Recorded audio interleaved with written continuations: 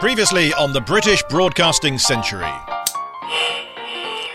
Radio waves are predicted by Maxwell, sent by Hertz, and sold to the world by Marconi. But it's all still person-to-person radio for now, like walkie-talkies. Not person-to-many people, like, I want to say this podcast, but I think that's more likely person-to-person as well, for now. In this episode, an infamous iceberg, war, and fresh from it, two engineers, Lieutenant Ditcham and Captain Round, as British radio programmes begin. This is the British Broadcasting Century. Hello, this is Paul Carenza calling.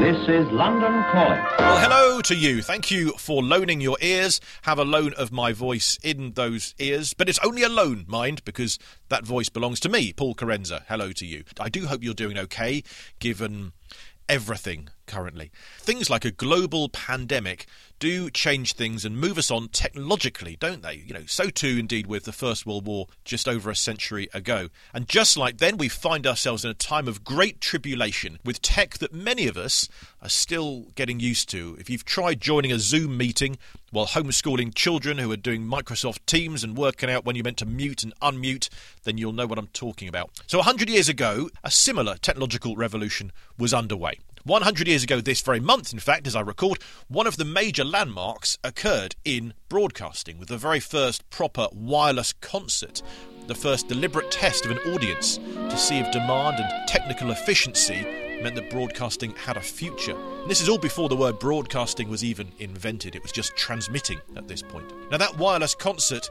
is exactly 100 years old on June the 15th, 2020. So if you are listening in advance of that, which is unlikely, given that's only a few days' time, you can catch, I think it'll be episode 4, the Melba episode, on its day of release. That'll be Monday the 15th of June. And if you're listening in the far future, then how did it all turn out? I'd love to know. Now, I've worked for the BBC on and off for about 20 years or so, maybe off after this series, but hopefully not. Because this podcast, I should say, has no affiliation to the BBC. They've not asked me to make this. They've not commissioned it. So for legal reasons, let me clarify, it's just me in a wardrobe, okay? Because I do love the Beeb, but I couldn't watch W1A, the sitcom that is set there, because for me it was too real. I've had meetings like that. Those rooms named after BBC celebrities. Yes, there are rooms named after BBC celebrities if you go to Broadcasting House. That's true.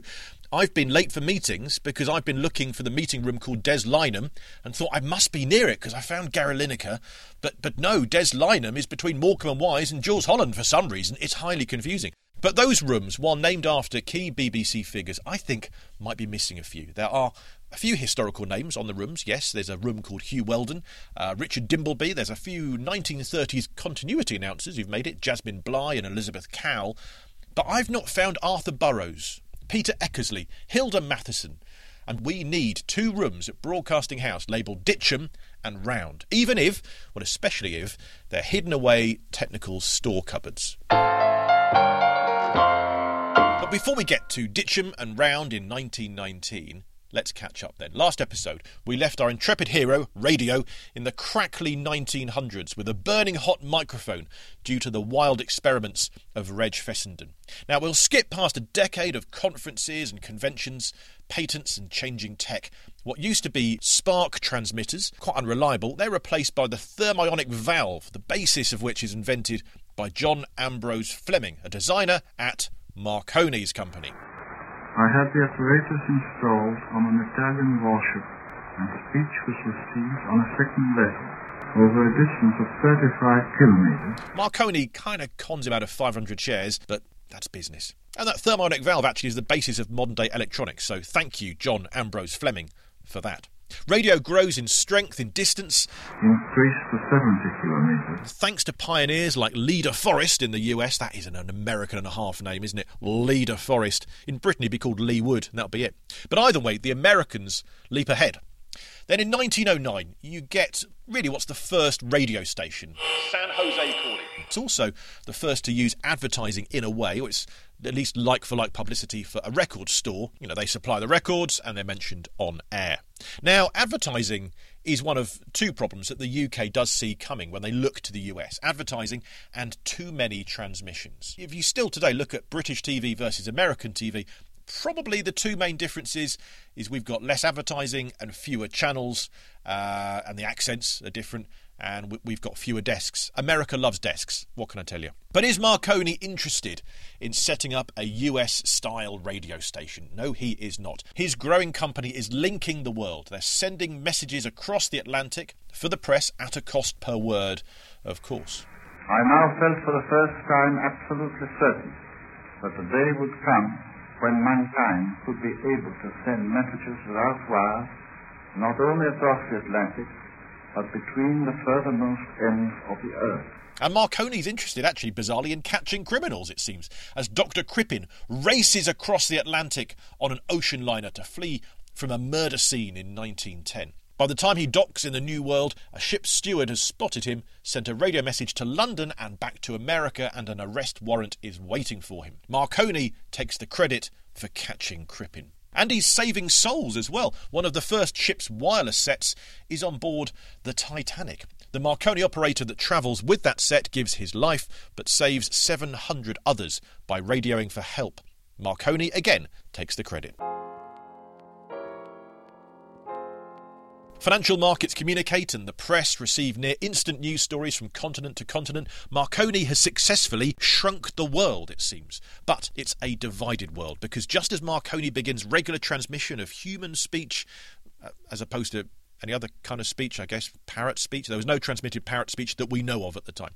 But like the Tower of Babel confusing man's tongue, if you'll forgive the dramatic metaphor, the Great War begins and speech is scattered. The powers that be realise in war the strategic importance of radio. Troop to troop, great for communicating. The government can't ignore radio anymore as they had been till now, but they are still suspicious. What if the wrong people listen into the signals? Then again, radio is very good at getting messages to places quickly, and especially when German soldiers start to cut British wires, and indeed vice versa, wireless is the way to go. So then you get wartime innovations by innovators we'll come to know over the next few episodes. In a few episodes' time, we're going to meet Arthur Burrows, BBC's first programme director, visionary of future broadcasting, and one of the key people at the very, very early BBC. But in the war, Arthur Burrows, he's wading through intercepted German radio transmissions. He's collating and passing on to the British military hundreds of hours' worth of wireless propaganda from Germany. And future BBC boss John Reith, he was largely in America, running a munitions factory. And future chief engineer of the BBC, and Britain's first DJ, in fact, Captain Peter Eckersley.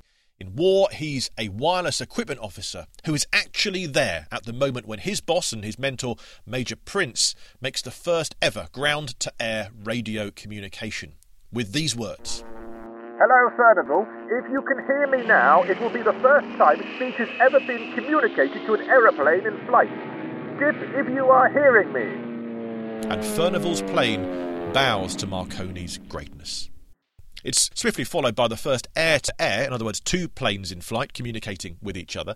But this episode, we're going to meet Captain Round, soon to launch mass-market British radio. So in war, he was actually helping win the Battle of Jutland by inventing radio direction finding equipment. In other words, that ship hundreds of miles away over there, we can now tell is on the move because of the radio signals. So it's time to strike. Now, quick question for you. Okay, pay attention. If you take Eckersley and Prince's ground-to-air radio communications, right, so ground-to-air, and you mix that with the direction-finding kit of Captain Round, in other words, you can tell where a signal is coming from, what have you got? I'm going to give you a few seconds to puzzle it out. Ground-to-air radio communications plus kit that tells you where a signal is coming from equals, all together now, air traffic control. I hope you all joined in with that. So I've mentioned him a few times, but who is Captain Round? He's fresh back from war, working at the Marconi Company as one of their chief engineers. They're now focused back on radio as ship-to-ship communication, messages over long distance, so that means bigger and better transmitters. So why does Captain Round matter so much for the story of radio? Well, here's the pippy early radio voice to tell us more. Good old Captain Round is one of Marconi's chief engineers and ultimately head of research. He's built, developed and tested so many of these transmitters, but he's no fan of red tape. Get on with it, chaps. Design and build first, ask questions later. That's the ticket. Captain Henry Joseph Round is eager, charismatic and, rather squat. If you imagine Churchill and his cigar, only with a handful of wires and spanners, you're halfway there. Round joined Marconi in 1902, very early on, just 1 year after the first transatlantic wireless communication. There's no money in it all at this stage, it's just engineering and innovating for the sake of it, for very little profit. One of his earliest roles at Marconi's was to develop one of the first ways of tuning your radio. His method was a dust-cord tuning inductor, the old DCTI as I'm sure no one's ever called it. The government snapped him up for military intelligence, especially contributing his direction-finding invention, saving Blighty from the huge Battle of Jutland, biggest sea battle of all time. Captain Round essentially spotted the German ships moving by this early radar, before it's even called radar. No spoilers, but in World War II, he was brought in to develop what we now call sonar, submarine detection technology. By the end of his life, he's an expert on echo sounding, he holds 117 patents, and he's designed countless transmitters, valve sets, and given us radio, radar, and sonar. Oh, and he discovered electroluminescence, in other words, the LED, 50 years before anybody else realised that's what he discovered and actually put it to some use. So well done, Captain Round.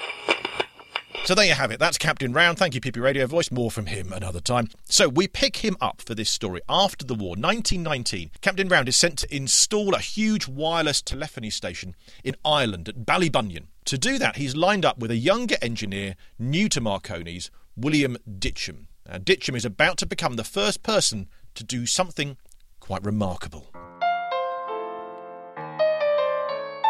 But before we meet Mr. Ditcham, let's meet a listener. We invite you each episode to contribute an early broadcasting memory, either those from childish encounters with radio or TV, or indeed old radio or TV you discovered later in life. You can record me some audio like a voice memo on your phone and just send it with your name and location in that audio message to paul@paulcarenza.com. Here is this week's. Hi Paul, Jez Gibson, your fellow Guildfordian friend. Some memories to share for the British Broadcasting Century podcast. Initial thought comes to mind was actually some childhood trauma experienced care of the BBC with that weird test page thing in 1978 with the little girl and the clown, and yeah, it's like something out of a horror movie, but a test page. Thankfully, therapy came in the form of Chris Tarrant and co messing around on Saturday morning kids TV with Tiswas, just so many good memories. My parents used to occasionally let me stay up a little bit late and then watch something probably not appropriate for a child of the age of that time, but it was Kenny Everett, who was just an absolute legend. So funny, and I just remember him in a Spider-Man costume going to a urinal and then not being able to find a zipper to be able to go to the loo in the Spidey costume. So funny. And the last thing to share with you was Steve Wright in the afternoon, where it was just really revolutionary that he introduced lots of kind of crazy characters as kind of bit parts in the show, and that just really stood out as being something really cool. All the best and look forward to hearing more. Cheers. Bye for now. Thank you, Jez. Yes, indeed, the haunting test card. Well, if you think that was haunting, we're about to meet a different sort of spooky test. The North Sea Ghost. Genuine overheard spookiness from a test signal before the First World War. Ooh. 1, 2, over the airwaves, 3, wireless receiving 4, sets could hear this 5, haunting counting 6, sound. 7, 8. Sorry. 8, The North Sea Ghost is, in fact, 10, wireless developer 11, Grindle 12. Matthews. Ghosts aren't good at counting. 13. The sound of 14, him counting is heard 15, ethereally 16, across the waves, both the 17, airwaves and the 18, ocean waves. 19, 20. 20. Got a bit excited there for a ghost. Ooh. From the west of England to the Dutch coast. These are very early, very unreliable vocal tests on the radio.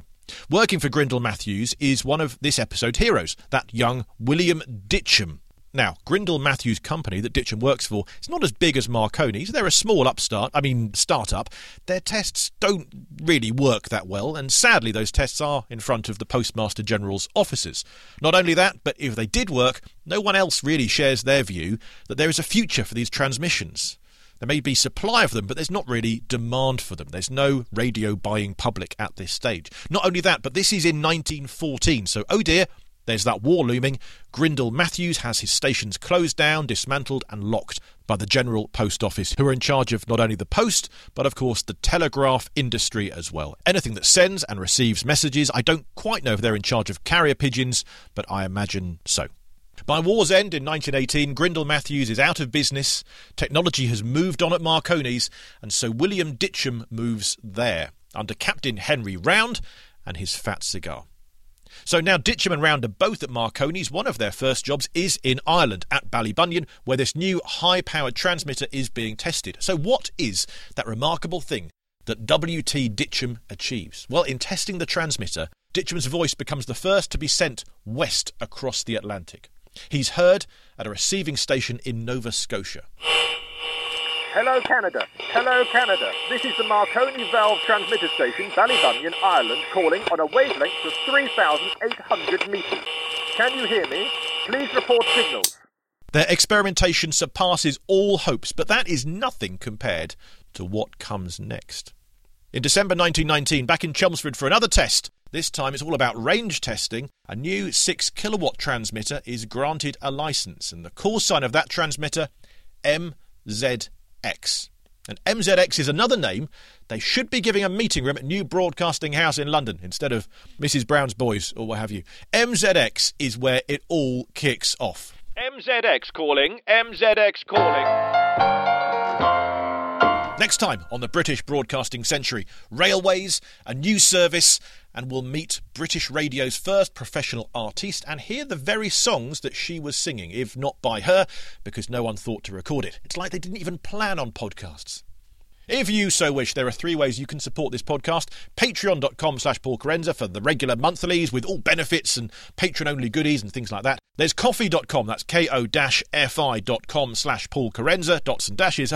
Oh yes, Morse code still here to stay, for tips for coffee. Maybe now and then, or a tip an episode if you can. All of this helps to keep the podcast going. Web hosting costs, equipment.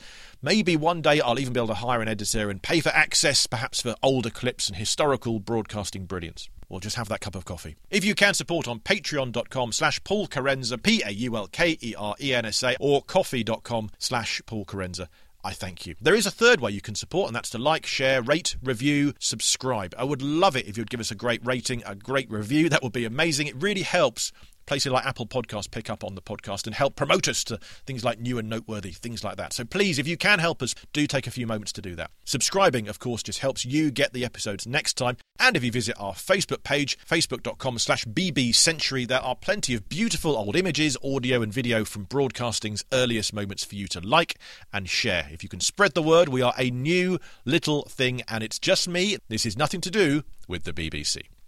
Questions and comments are welcome on Twitter at BB Century or email me paul@paulcarenza.com with a voice message of your earliest broadcast memory to get on a future episode. If you could record about a minute of your name, location and earliest broadcasting memory, or if you stumbled upon this podcast and early radio is your area, please do drop me a line by all means, paul@paulcarenza.com. It will be a delight to have your expert contributions or indeed just interested amateur ones as the podcast continues. The British Broadcasting Century is presented and produced by Paul Carenza, with original music by Will Farber. Archived clips are, to the best of our knowledge, in the public domain, being as old as they are. But if you disagree and own any clips, do get in touch, accept our apologies, we'll humbly take them down. But also have our thanks for having such marvellous audio out there for us to hear and learn from. Stay safe, stay informed, educated and entertained, and join us next time on the British Broadcasting Century.